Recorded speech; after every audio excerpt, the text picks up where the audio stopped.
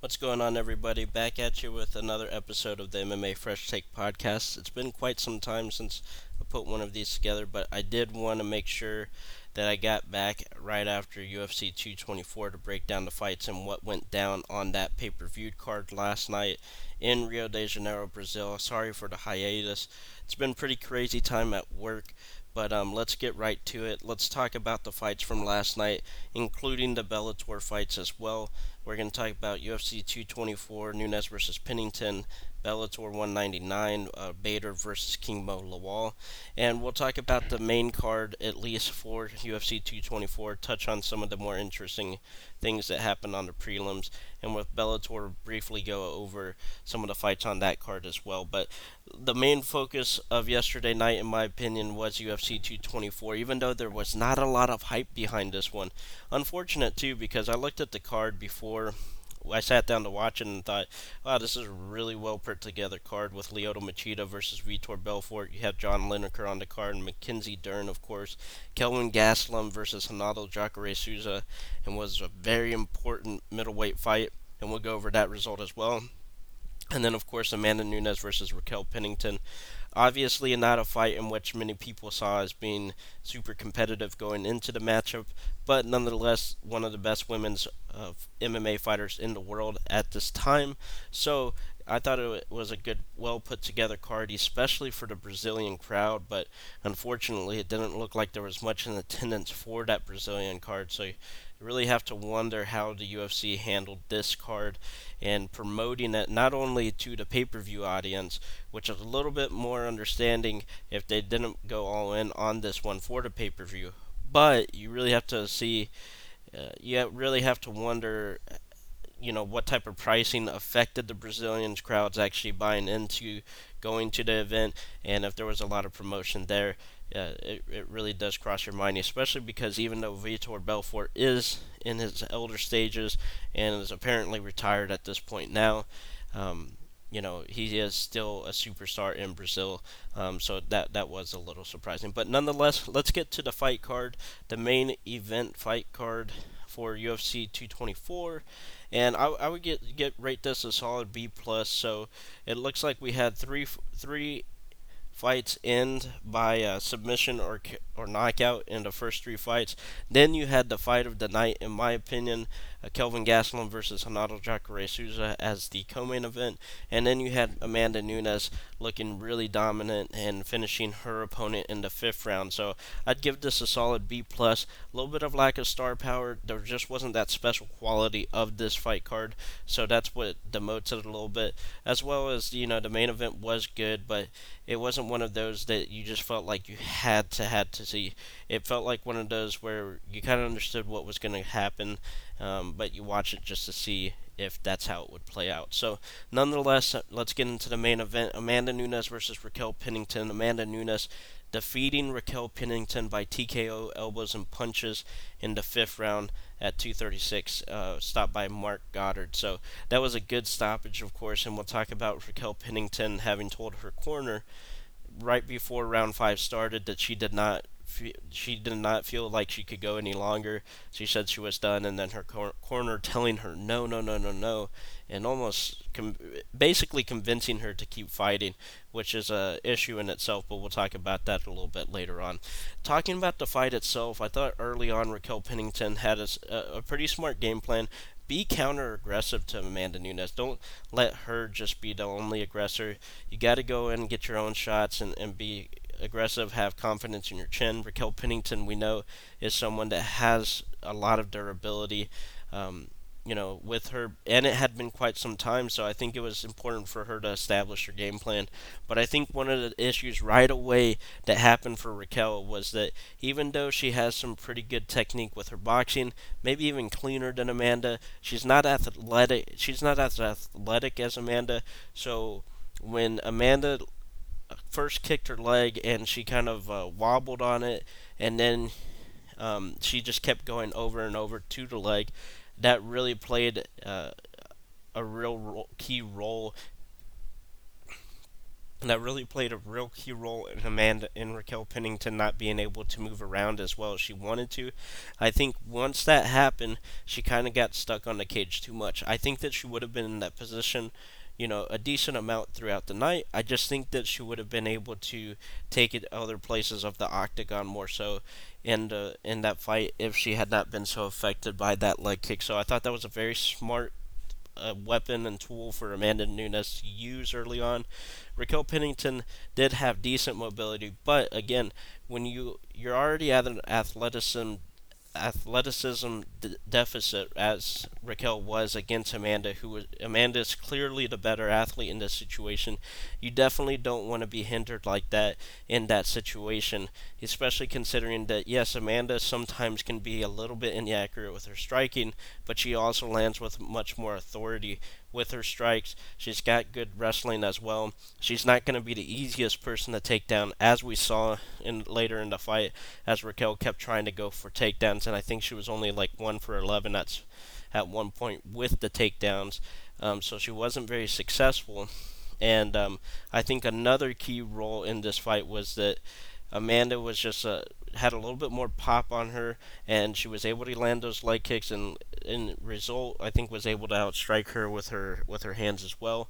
I think one of the other keys in this fight was that the real damage that was done to Raquel wasn't really with the boxing exchanges. It was more so with some of those brutal knees that Amanda was landing later on in the fight that potentially could have injured Raquel Pennington's nose. She had a cut and that opened up for sure, and definitely had some blood spattering out, of course, as well. And the real key was that Amanda was able to get that plum clinch and really go right up the middle with her knees, hit her flush in the face, and that did a lot of damage to Raquel Pennington.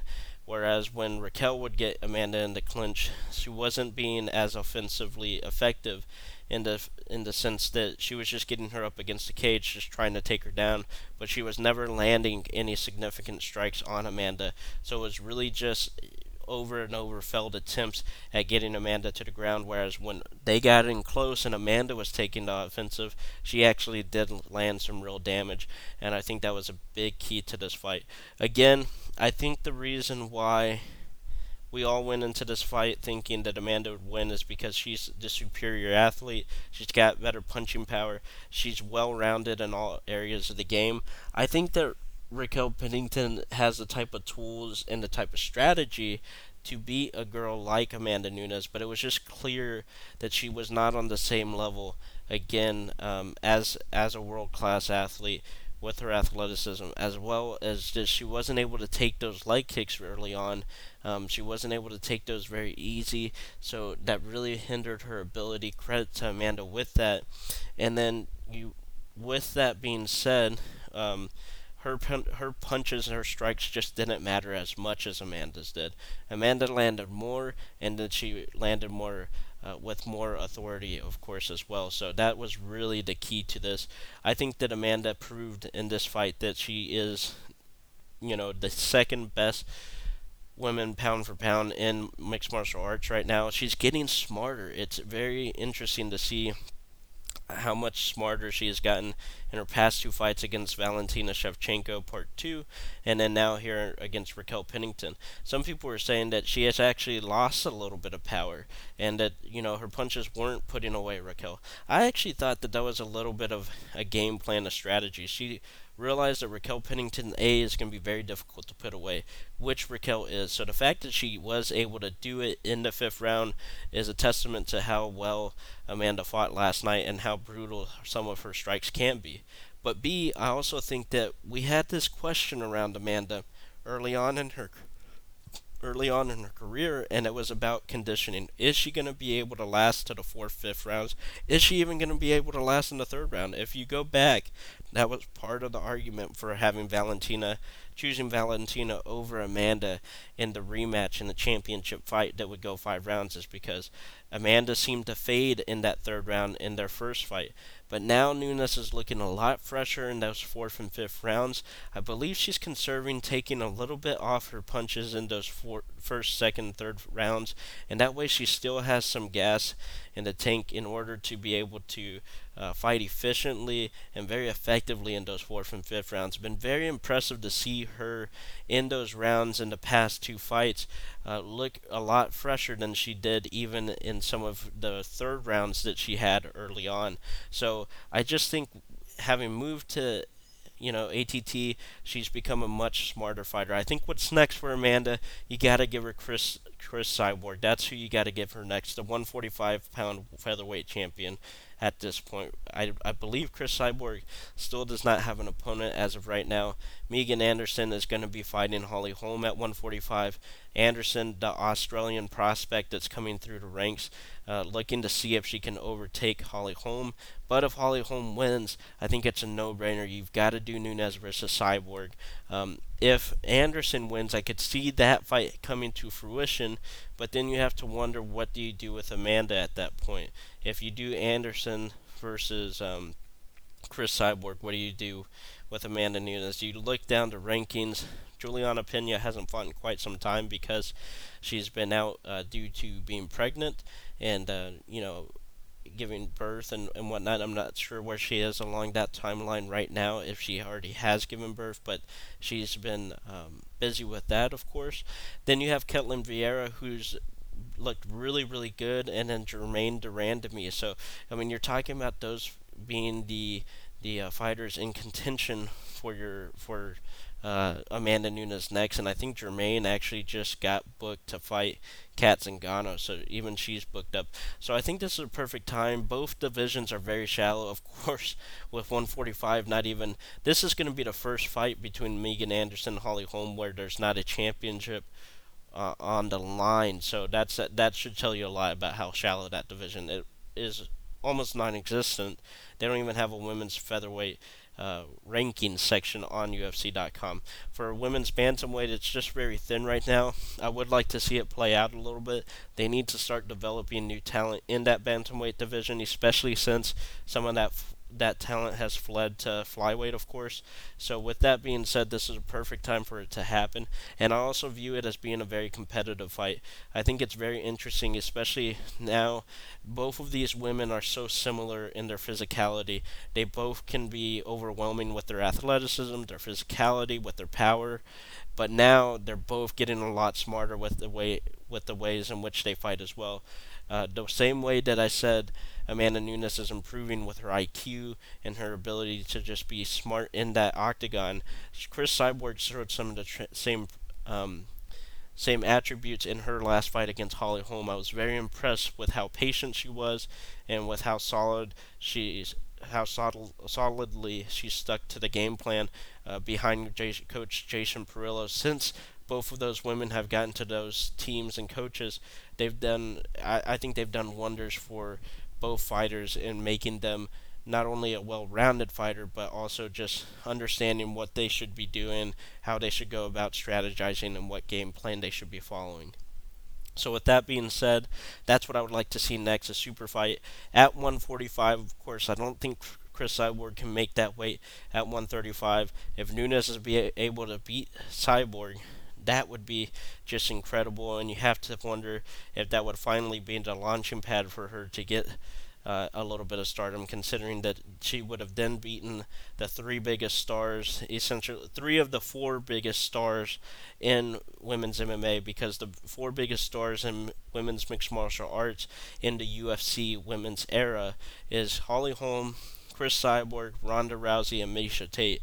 If she defeats Chris Cyborg, she'll have defeated three of the four, with the likelihood of defeating a fourth in Holly Holm if she were able to get that fight under her belt too. So you would have to really wonder if she'd finally start to get the momentum that she deserves. I think that her post-fight speech allowed for the audience to see a different side of her, a little bit of a softer side. So it'll be interesting to see if she creates more fans going forward with that. But also a little bit interesting that she did not call out Chris Cyborg on the mic, as I could tell from what I could tell. So it'll be very interesting to see what they do going forward with that next. For Raquel Pennington, I thought that she put forth a really good effort. She's a dog. I mean, she really goes for it. She really goes in there, bites down on her mouthpiece, plays and gives it her all. I mean, she has the type of determination that improves a fighter the way that she has improved. No one ever thought that she was going to be in this position. But now let's talk about that corner advice and how bad that was. So, here's my stance on this whole thing. Obviously, clearly, there's no doubt about it, 100%. That was the wrong thing for the coach to do. Even though Tisha Torres, the fiance, I believe, of Raquel Pennington, who's also an elite strawweight fighter in the UFC top 5, I believe, and Raquel Pennington both came out and said, we stand behind the corner and the team, convincing me to go back out there. Obviously, clearly, um, maybe there's some loyalty there, but I don't believe that that was the right thing for them to do. I believe that what should have happened is that when Raquel Pennington said, I want to stop fighting, they should have listened to her. Maybe at most just say, look, you know your own fighters. I don't know Raquel Pennington. So would I've had a problem if they had said, are you sure? Do you really want to stop it? And if she had said yes, then they stop it. Or if she had said, you know what, no, I'll keep going. I don't think that I would have a problem with that. What the issue is that she kept saying that she wanted to stop it, and they were like, no, no, no, no, no. They were like desperate, like, you see everything coming. We'll recover after the fight, and it's easy for them to say because they're not actually in the fight, taking the punishment, taking the abuse. And unfortunately, what happened here, it was worst case scenario. She goes back out there, tough, durable fighter in Raquel Pennington, and ends up getting finished by ground and pound and just dropping a lot more blood than what would have been dropped had she not been in there for that extra round and taken a lot more damage. So it ended by stoppage anyways, and she didn't have much of a chance. Now, some people are going to say, well, you never know. You always have, a puncher's chance, and that's fine. There's nothing. I understand that, but I'm just saying that the issue here is that she clearly wanted out of the fight. They clearly were against that, did not approve her wishes, and I think that that's bad cornering at that point in time. I don't believe that. Maybe this is going to be a learning moment in mixed martial arts because it is very rare for a coach to turn to throw in the towel or to say no, we're done on the stool in mixed martial arts as opposed to in boxing. But you have to think at some point that has to change. And if certain fighters don't want it that way, that's fine. If they go, hey, unless I tell you to stop and that I want to stop, don't throw in the towel. I even understand that a little bit, right? Because the corner's just going off of their fighter's wishes. But when the fighter is literally in the moment saying, I am done, I cannot take anymore, you have to stop it. So should this guy be fired? Should she change coaches? I don't know. That's not for me to say. I mean, if she wants to stick with the guy, then she can stick with the guy. I wouldn't personally choose someone like that would go against my well wishes, and then I go out there and get pummeled even more so than I already was, or that was necessary because I was willing to stop the fight right then and there. So that's my personal preference. Any suspensions, I don't know how all that stuff plays out. I don't think that the commissions can really do anything about it. That's the interesting thing about it as well. Some people are like, well, the commission should suspend them. Well, why? I mean, if the fighters are already coming out and saying they support what the corner was saying, then what cause do you have to actually suspend this guy? So I'm just hoping that this is a learning experience for all coaches that are in the corners of these elite athletes that are going up against other elite athletes in a sport in which the goal is to finish and take the will out of your fighter, out of the opponent. And that's what happened to Raquel Pennington. She was finished, her will had been taken, and she was done. She should have been able to stop right then and there. And a guy sitting outside of the cage, whether it's a former fighter, not a former fighter, should not be able to say, oh, well, we can do it, we can recover later. I just think it was a little bit gross. It was hard to watch, and it's just embarrassing, in my opinion, if you're that coach. If he doesn't feel that way, then I would recommend that she really do take a long look in the mirror at herself and see What is it that I want out of my coach? What do I want from them? What should I expect from them going forward? And then decide if that's the guy for her or not. But that's going to be her decision. I will say, like I said, this has been the culture, so I'm not sure that he would be the only guy to do this, but it absolutely cannot happen again. If it were to ever happen again, or if this was the second time he's ever done it, or if he's been a multiple offender of this, then he should absolutely not be in the sport because that is pretty disgusting in my opinion that you wouldn't respect the wishes of your fighter who you're supposed to look after, who you're supposed to care about. There was a video of Nate Marquardt saying he was done, and there was no hesitation with his coach saying, "Oh yeah, the fight's over." That's what you should do. If your fighter is telling you they're done, it's kind of like retirement. If someone's thinking about retiring, they should go ahead and retire. That's what most people say in mixed martial arts, right?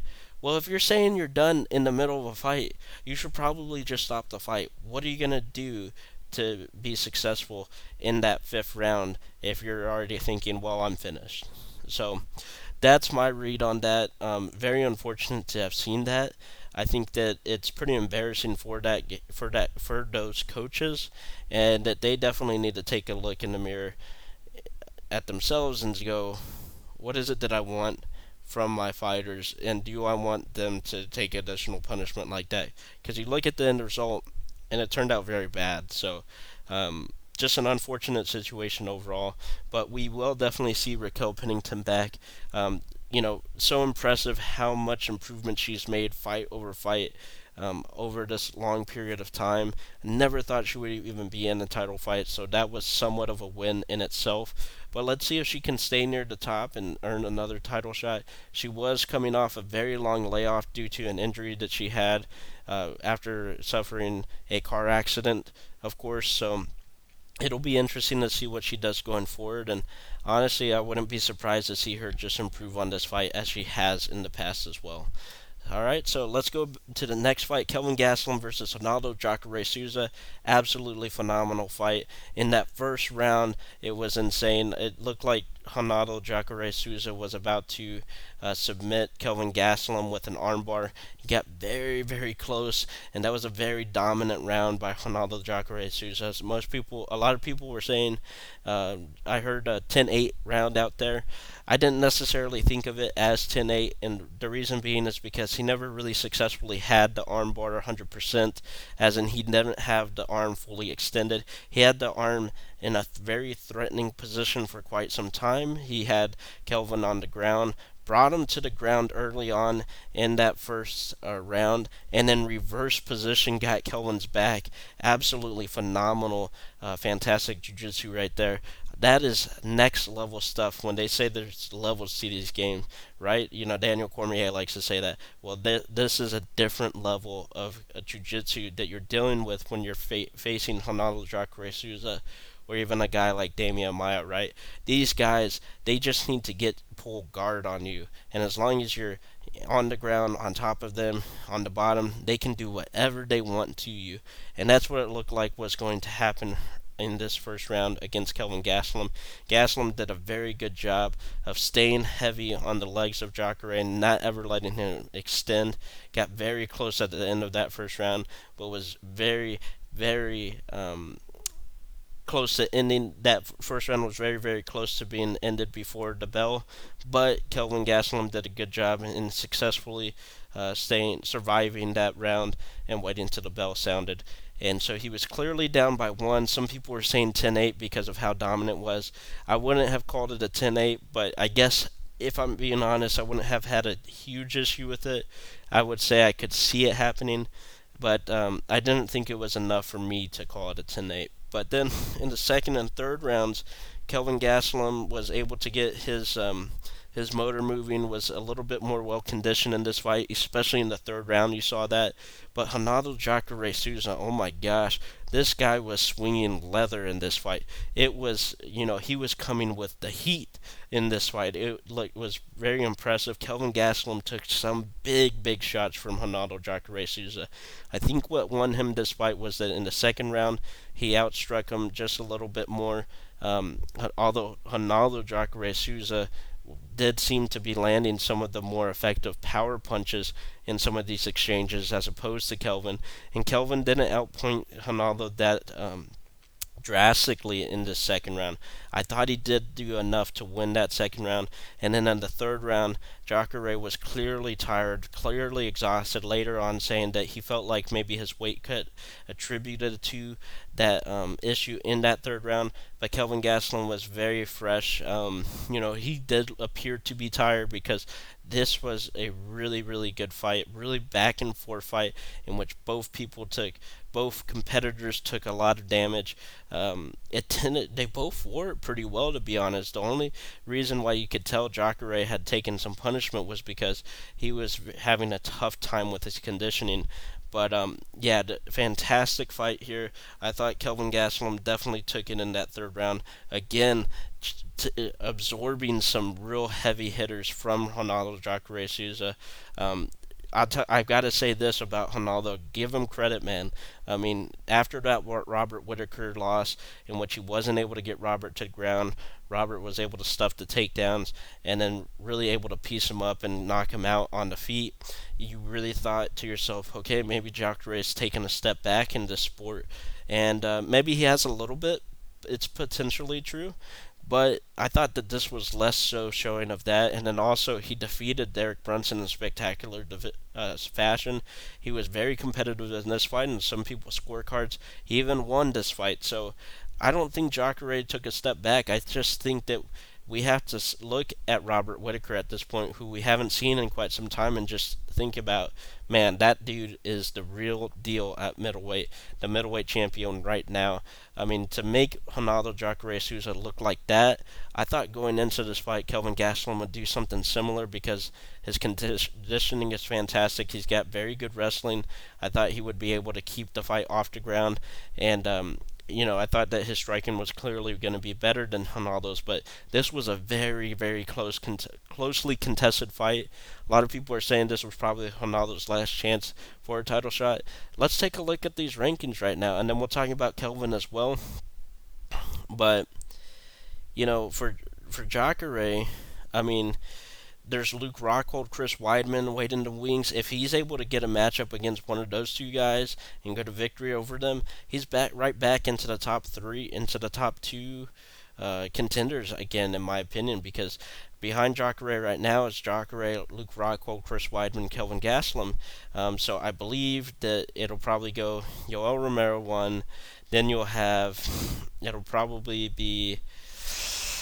It's a little bit tough to figure out. You'll probably have some sort of, Chris Weidman, Luke Rockhold, Chris Weidman 2 or 3, and then Kelvin Gastelum ahead of Jacare at number 4 or something like that. But if he's able to get a win over Chris Weidman and Luke Rockhold, it could be right in the back into the mix. So don't count him out just yet. He did take a lot of punishment in this fight, but he dished out quite a bit himself. For Kelvin, man, what a chin this guy has. I mean, he absorbed some monster shots. Great conditioning though. Just 26 years old, is at that time in his life where he's going to absorb some of this punishment better than a guy like Jacare, who's around 38 at this point. So he can't rely on that, forever. And again, against a guy like Yoel Romero, against a guy like Robert Whitaker, you're not going to want to. So he's got to be careful with that going forward for sure. But again, his conditioning proved to be very successful for him. He looked pretty big compared to Ronaldo. I mean, Ronaldo was definitely bigger, but he didn't look out of sorts as a middleweight in that fight, in that contest. And I thought that he would have trouble with guys like this in the middleweight division if he stuck it out in this division.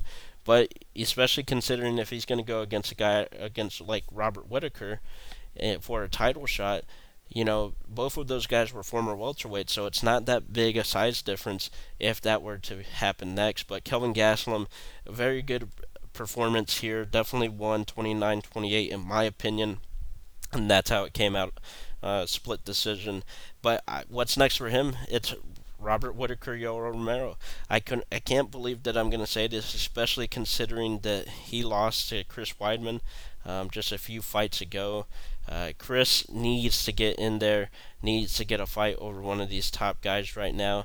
Maybe, I don't know who you do it with, but since Gaslam has gone up in weight, he won against Johnny Hendricks, Tim Kennedy, defeated Vitor Belfort, that was overturned to a no contest because he had failed a marijuana drug test, and then he lost to Chris Weidman via submission arm triangle choke, and he then defeated former champion Michael Bisping and then defeated Ronaldo Jacare Souza. With that being the case, he may have a case for already jumping Chris Weidman, who defeated him 3 fights ago, but since has only had that win and before was on a 3 fight losing streak.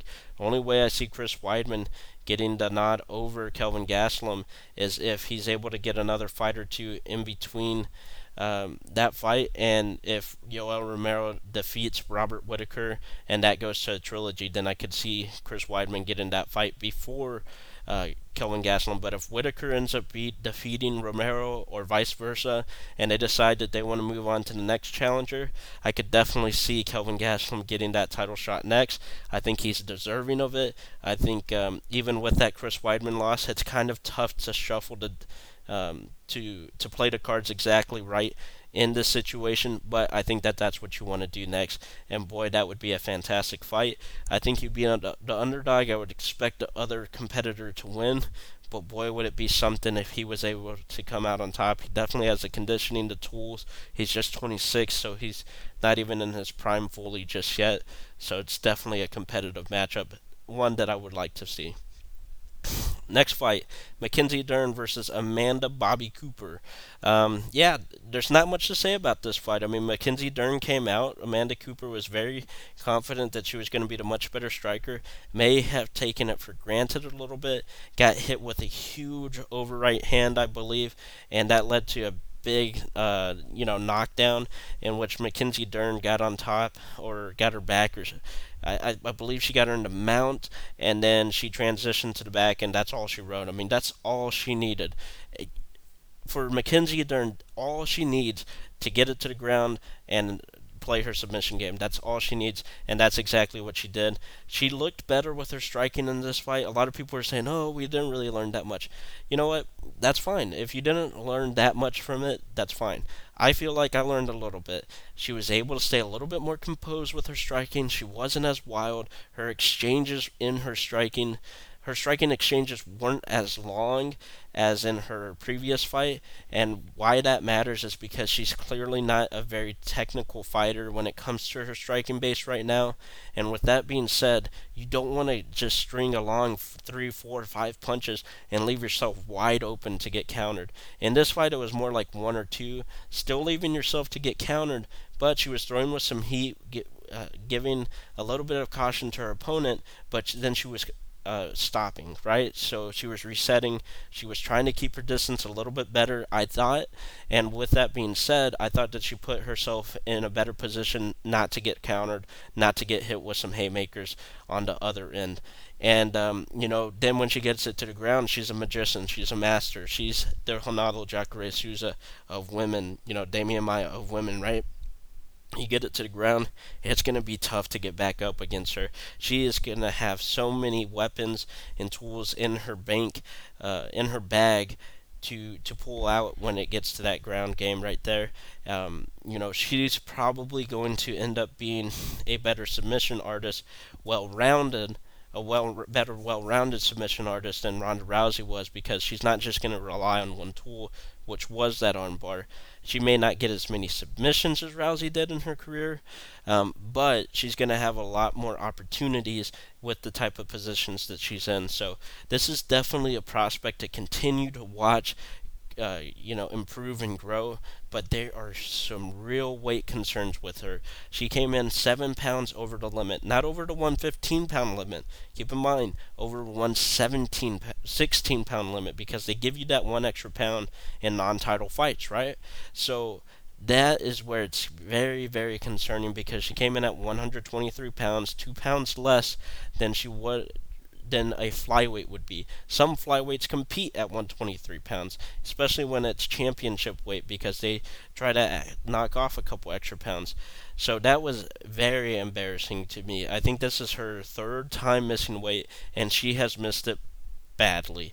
And I think what's most embarrassing about this is it feels like she's not putting in the effort. The reason why, and I'm gonna lead this off with a disclaimer. I'm not body shaming. This is purely from an athletic. Um, this is purely athletically that I'm talking about. She's, uh, a beautiful woman, and anyone can be their type of body type. And I'm not a good in shape person myself. This is just about looking at a fighter and seeing how that they can improve. We look at Kelvin Gastelum and go, guy, you've got to lose some of that body mass. You've got to shed some of that weight if you're going to be at 170. You've got to lean out. There's clearly room for you to lose weight in the off season so that when you get to that 170-pound cut, you're already starting at a much better advantage than you were in the past because Kelvin Gastelum carries extra weight with him. You can see it on his body. You can see the exact same thing with Mackenzie Dern, in my opinion. Again, not body shaming at all. I'm looking at this purely as an athlete who, in my opinion, is not taking full advantage of the way of her training, of her diets and things of that nature, right? We all used to wonder what would Roy Nelson be if he were to cut, all that weight off, right? He would be a fantastic talent at like middleweight or light heavyweight possibly. And could you imagine his power carrying over into those divisions, right? This is what's happening with Mackenzie Dern. It feels like, unless she has some sort of condition or her body just naturally looks like that, it feels like to me she's carrying extra weight that she does not need to be carrying. And why is she doing that? That is a sign of being lazy, in my opinion. If that's wrong, then I'm wrong. I don't know. Again, could it be a medical condition? Could she have had an injury? I'm not sure, but if that's the case, then why even attempt to cut that weight if you're going to miss it by 7 pounds? She weighed in 1 hour before the time limit expired for you to weigh in. So if that's the case, you'd even try for that last hour to at least get it to within 2 pounds, within 3 pounds, and I've seen a lot. I'm not asking for anyone to be on death's door whenever it comes to weight cutting, but with 7 pounds, and then you look as pretty normal and jovial as you did, gotta question it.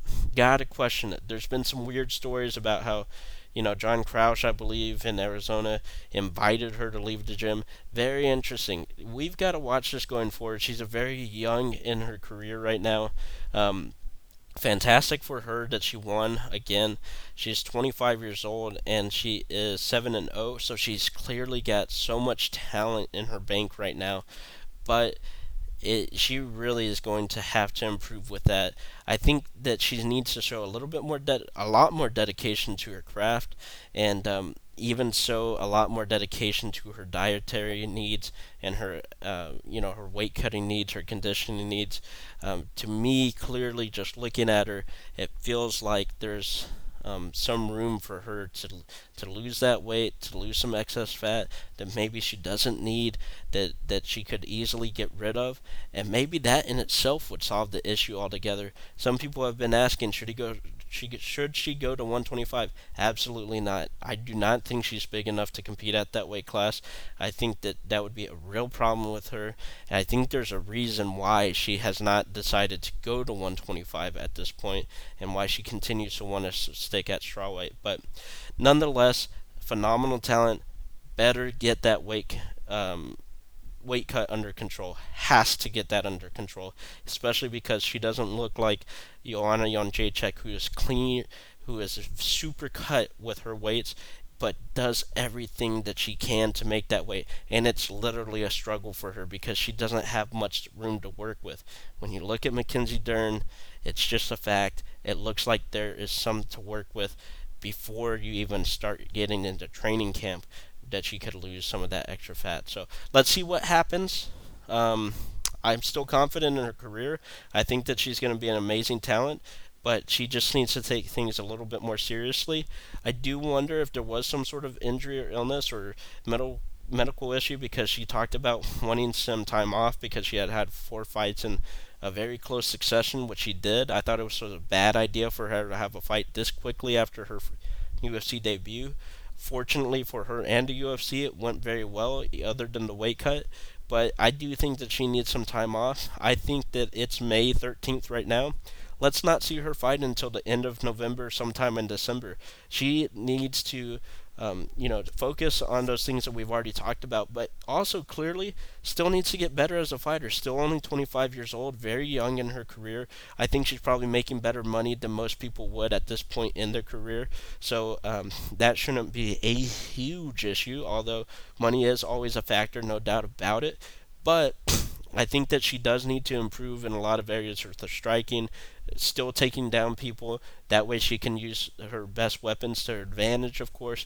And let's, dedicate this time to recover, train, talk about your diet, talk about your weight cut, talk about what you want to do before the camps, during the camps, right before the weight cut, everything like that, and see what new tools and skills that you can learn from that time as well, because she still is very raw and as a prospect, but we have time with her, so let's see her work a little bit less of a busy schedule until she hits about 27, 28, and then we can really get her career going if she's still on that right track.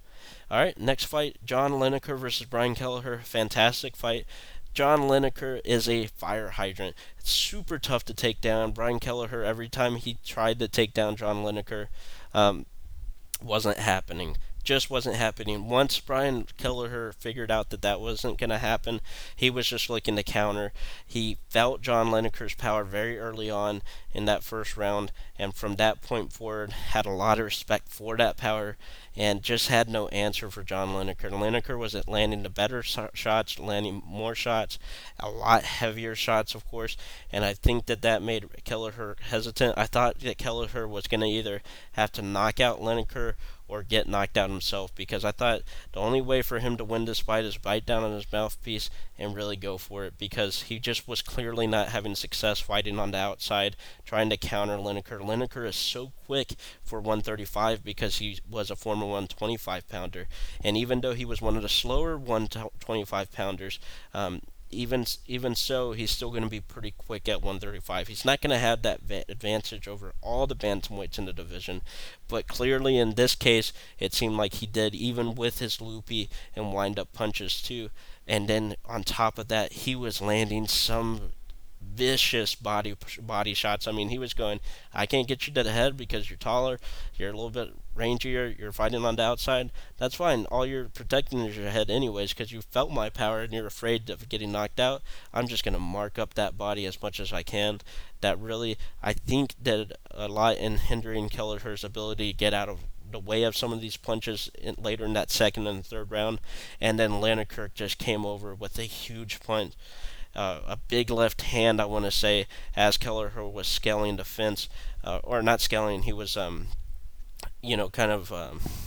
circling around along the fence line, trying to get away from Lineker, and then the lights just went clear out, clear as day. Fantastic performance by John Lineker. Kelleher fought, tough in this fight. He was trying to get his game plan implemented. He just failed in doing so. It wasn't for a lack of trying. He even tried to counter effectively, but he just wasn't the better fighter on this night in this fight. John Lineker proved that he was the better fighter. So fantastic win for John Lineker. Fantastic ability for him to actually get the finish against a guy who he even said himself was like, man, at that point in the fight, I was just like, I'm not finishing this guy. This guy is just super tough, and he got it done. So, very impressive, exciting finish to that fight for John Lineker. Let's see who he should fight next. I mean, you've got Marlon Moraes versus Jimmy Rivera coming up. You've got Cody Garbrandt versus TJ Dillashaw also coming up. So, Rafael Sunsao, let's check to see, is he fighting someone right now? I'd be interested to check. There's also Dominic Cruz, but he's on the shelf and on the mend right now, and I do feel that they may want to save Dominic for one of those, for a guy like Marlon Moraes or Jimmy Rivera, or you maybe the winner of that, or possibly for the Cody Garbrandt, T.J. Dillashaw winner as well. Okay, so Rafael Sunsao is going to be fighting Rob Font next. That's actually a very good card, a very good fight at UFC 226. But you know what? I think that Rafael Sunsao is the right answer for John Lineker. But if he's fighting Rob Font, he's taken up right now. Um, I suppose you could do Sterling versus Lineker, but you know what? I might just wait to see what happens with that Sunsao versus Rob Font fight. Maybe the winner of that fights John Lineker. That would be a fantastic fight either way. It'd be really interesting to see how a Sun Tzu with his well-rounded game plan is able to affect or impact John Lineker, or if John Lineker's power is going to be too overwhelming. And then Rob Font, that would just be a firefight of a fight right there in that 135-pound division. But a lot to be excited about in the bantamweight division. That is a very stacked division at this point. So let's see what happens going forward. Next fight, Lyoto Machida versus Vitor Belfort in what was a true Brazilian Legends fight, and this was as simple as it gets. I thought Machida did a pretty good job of countering Belfort in that first round. Belfort landed some decent shots of his own, but was really struggling to get in those patented Vitor Belfort blitzes and really get that power landing and whatnot. So that was a tough thing for Lyoto Machida to so that was tough for Vitor. He wasn't really able to get any momentum going, and he was trying to be very, very careful against Lyoto, not trying to get caught with anything too much. But that's exactly what happened. He is finished by front kick in spectacular Lyoto Machida fashion. The second time that he's ever lost by front kick. The first time was against Anderson Silva in that famous title fight in which he got KO'd by that front kick, and this was just night, just like that one. I mean, he just crumbled to the ground, and in fact, this may have been a little bit worse. I mean, he was literally, nothing was there in the brain, and Lyoto Machida didn't even have to step in to finish the fight. The referee came in immediately and stopped the fight. Very impressive by Lyoto Machida. Unfortunate ending for Vitor. If this was in fact his last fight, wouldn't count on it actually being his last fight. He actually made a little bit more of a symbol, had a little bit more symbolism with it, in actually leaving his gloves inside the octagon. But I really wish he would have gone out with that win over Nate Marquardt in that by unanimous decision, because it hasn't been good for him as of late. But nonetheless, he decided to end it on this one, and it just didn't go his way. For Lyoto Machida, have to wonder what's next for him. Spectacular finish to this fight. But yeah, I mean, I don't really see any changes or differences in his game that's going to be able to, promote him to that next level. But you could do, let's see here. You got Brad Tavares. He's going to face Israel Adesanya. I don't want him fighting. I mean, maybe do the Michael Bisping fight. If Bisping's interested in fighting, I think that Machida has a little bit of star power, reinvigorated. Like, he's a little bit reinvigorated a little bit right now. There's a little bit of momentum with him. The fans were going wild over that. That was a real highlight moment. Maybe you do another Legends fight where you do Lyoto Machida versus Michael Bisping and see if Machida can continue send these guys into retirement the wrong way. And that would be a favorable matchup, in my opinion, for Michael Bisping. I think that he would enjoy that matchup as well. So, yeah, let's do that. Let's do Michael Bisping, Lyoto Machida next, and see if we can get something fun out of that, if Michael Bisping is willing and able to fight one more time. Cesar, just to touch on the prelims, there was a lot of good action here as well. Cesar Ferreira defeating Carl Roberson by technical submission arm triangle choke. So, just showing his dominance with his grappling once again. It feels like Cesar Ferreira is really coming into his own finally. Let's check his record a little bit. I mean, He defeated Carl Roberson and Nate Marquardt, lost to Elias Theodoro, but before then had defeated Jack Hermanson, Anthony Smith, and I can't really pronounce this name, Oluwale Bambozi.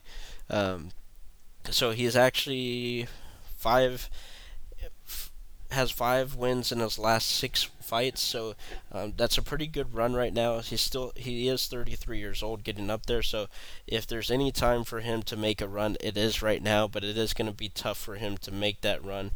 Um, in the division that he's in at 185. So, but we will see what happens with him next. Impressive victory for him. Alexei Olenek getting another Ezekiel choke submission against Junior Albini. Fantastic work by him. Again, this guy just doesn't go away. You feel like he's just this old guy that's not gonna do anything or be dangerous, but he just continues to get these chokes, and it's fantastic. So, Davi Ramos defeating Nick Hein by submission. Another impressive performance here. Just looked absolutely dominant on the ground, same as Cesar, but good victory for him there. And then Elizu Zaleski dos Santos, I'm sure I'm botching that name, had a fantastic KO with a spinning wheel kick to Sean Strickland, landed it very flush. It was a spectacular knockout. So if you're looking for the highlight knockout of the night, that's the one you want to go check out. Warley Alves TKO over Sultan Aliyev.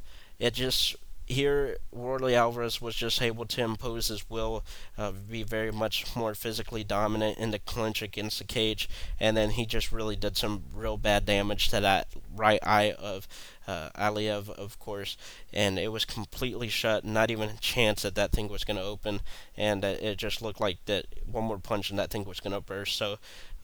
I think the doctors made a good, or actually the corner made the stoppage. I thought that was a good decision, but Warley Alves looking very impressive, throwing a lot of heat, and looked pretty well versed in his game plan as well. I thought he did a good job of following that and not getting too crazy. Jack Hermanson defeating Thales Leites. Guys, go watch this fight. You'll see Thales Leites basically dominating this fight, and then Jack Hermanson finally gets into the mount after his rib had either like broken or popped out of place or something in like the first or second round, and that was really disappointing for Hermanson.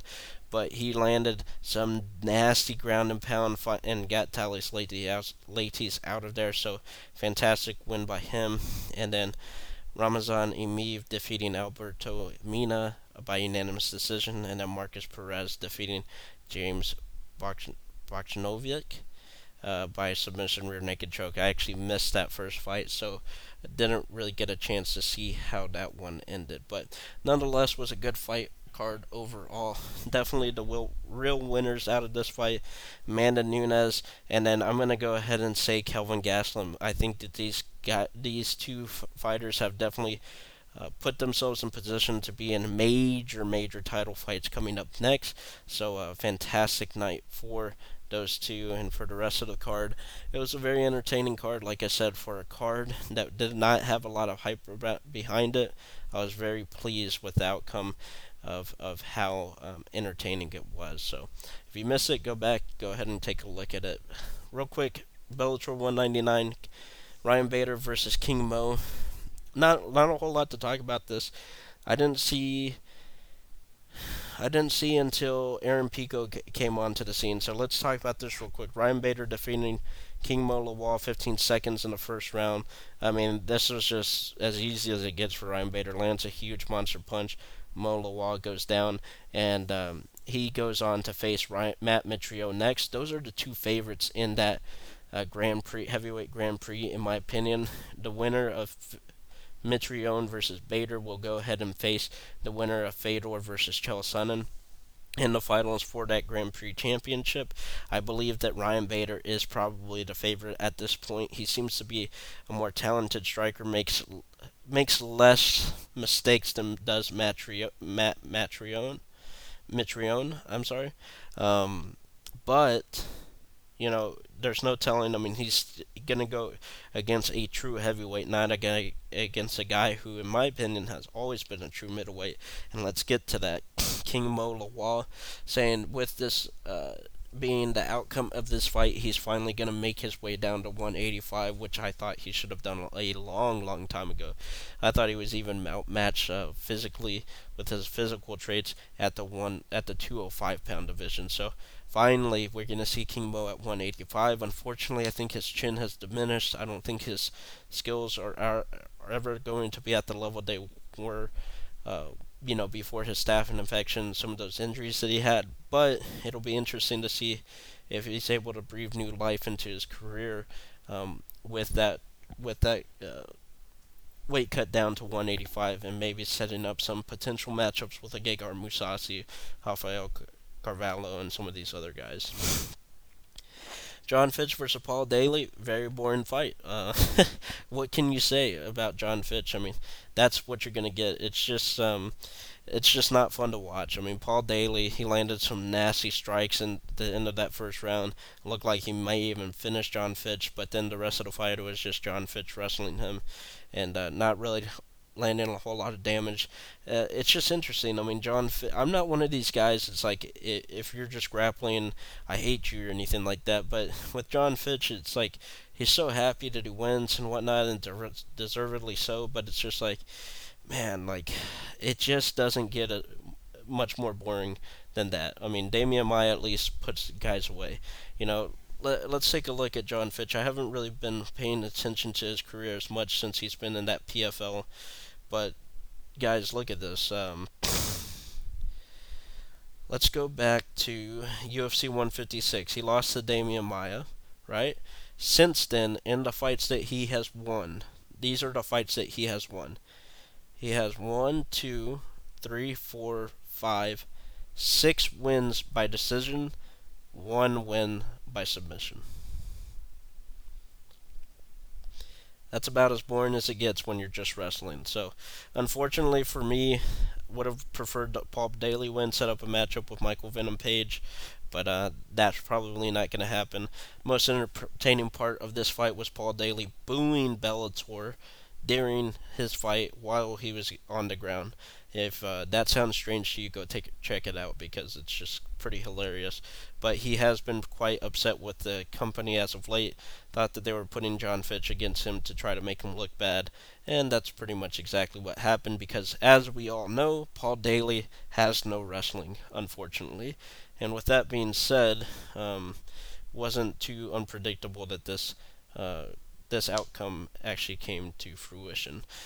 The real guy to talk about is Aaron Pico versus Lee Morrison. Guys, if you're listening to this, you don't know who Aaron Pico is. He's 21 years old, almost made it on the U.S. Olympic team at, 19 years old? That is how talented this guy is. But he lost his first fight by submission with all that hype around him at Madison Square Garden against a guy in Zach Freeman who is a very experienced opponent, and against a guy who was far bigger than him, and he clearly was fighting at the wrong weight class, of course. Now he's moved down to 145, which is much better for him. So he lost that fight by submission after having gotten rocked in his professional debut. And again, guys, professional debut. Guys are not good in their professional debut. Go watch Conor McGregor's first fight. Go watch Chris Cyborg's first fight. I believe she lost her first fight, and I don't think she's lost since then. These elite MMA athletes and stars are not good at their first fight, so it's not a surprise that he lost against a guy that was that high, that was that experienced at least, considering he was let's see, that was in 2017, so I believe he was 20 years old when he made that debut. So very young in his career, very young as a person, as a man. He's going to grow into his body. He's got a lot of development, a lot of skill development that he still needs to learn, of course. He needs to understand what type of fighter he's going to turn into. But since then, has defeated Justin Lin by KO. Nasty KO. It was like an uppercut, and the guy just falls. One of the worst falls from a KO that I've ever seen. You've got to go watch that KO. Then in his last 2 fights, He defeats both of his opponents by KO and TKO. One to KO with the punch to the body, and that was all she wrote. And then this one hurt Lee Morrison with a vicious punch to the body, and then got on top of him sort of to finish off with the TKO punches. So this kid is showing incredible progress with his hands. He was a Golden Gloves champ, and that's great and all, but Golden Gloves champ doesn't always translate to effective mixed martial arts striker. There's been plenty in the UFC where I go, oh man, Golden Gloves, he must be awesome. And then you find out, like, oh yeah, but his main thing is wrestling. Well, guess what, guys? Aaron Pico, his main thing is wrestling. But he's knocked out all three of his opponents in his wins with his striking. He hasn't even really wrestled that much in his mixed martial arts career. This guy is getting better and better. This has been described as for people that are outside the MMA bubble that only watch UFC that aren't really in the know about prospects. He has been described as the LeBron James of mixed martial arts, right? Because LeBron was highly touted when he was 17. We saw him as the next coming of, the great one, potentially having the ability and the talent to be considered one of the greatest fighters of all time. That's the type of hype this kid has. I'm not saying that I agree with it, but that's the type of hype that this kid has had and garnered, and it's starting to build a little bit more and more after each fight, and he's slowly getting better. He's still fighting low-level talent, which is exactly what they need to do. He doesn't need to be facing top-tier talent until he's about 23, 24 years old. He's still 21. Let him continue to develop. Let him continue to learn more and more skills. If he feels that he's ready for top 15, like top 25 talent, then you can start giving him some of the better guys in Bellator, because that 145-pound division is actually pretty well rostered in that in Bellator, right? So they actually have a good amount of talent there. Maybe you start doing that at 23, but maybe 24 is a safe age for me. I think that you just continue to give him these fights, continue to let him improve, and if Bellator really wants a big star, just continue him on the path that he is right now. Excellent job by Aaron Pico. This is the guy to watch out for in Bellator. Not just on this card from Bellator, but in Bellator. This is the guy you want to watch, Aaron Pico, and don't be surprised to see him become a big acquisition into the UFC one day, when he's like 25, 26 and already held some championship reigns in Bellator. Alright, so that's all I have for y'all today regarding Bellator 199 and UFC 224. We've talked about a lot there. Let me know what your thoughts are about Raquel Pennington, not having her corner stop the fight when she asked for it to be. What do you think is next for Amanda Nunes, Kelvin Gastelum? More importantly, what do you think is next for Kelvin? That's going to be an interesting one. Do you think he deserves the title shot over Chris Weidman, or should Chris Weidman get that title shot because he has that win over Kelvin, even though he's only one out of his last 4 fights? So that's going to be an interesting debate. And then also, Aaron Pico, do you believe this guy is the LeBron James of MMA? I'd like to hear your opinion on that. At Zapata MMA on Twitter, let me know. If you have any comments, questions, or concerns, just let me know. And we'll talk about it there, and we can talk about it on the next episode of the MMA Fresh Take podcast. These will be coming out a little bit more regular than they have been in the past few weeks. I did miss a lot, especially a massive Kevin Lee performance that we will have to talk about going up to his next fight, whenever that fight does get made for his next upcoming fight. But nonetheless, let me know what y'all think at Zapata MMA on Twitter. Go ahead and click that subscribe button. And until then, guys, have a good night. Bye.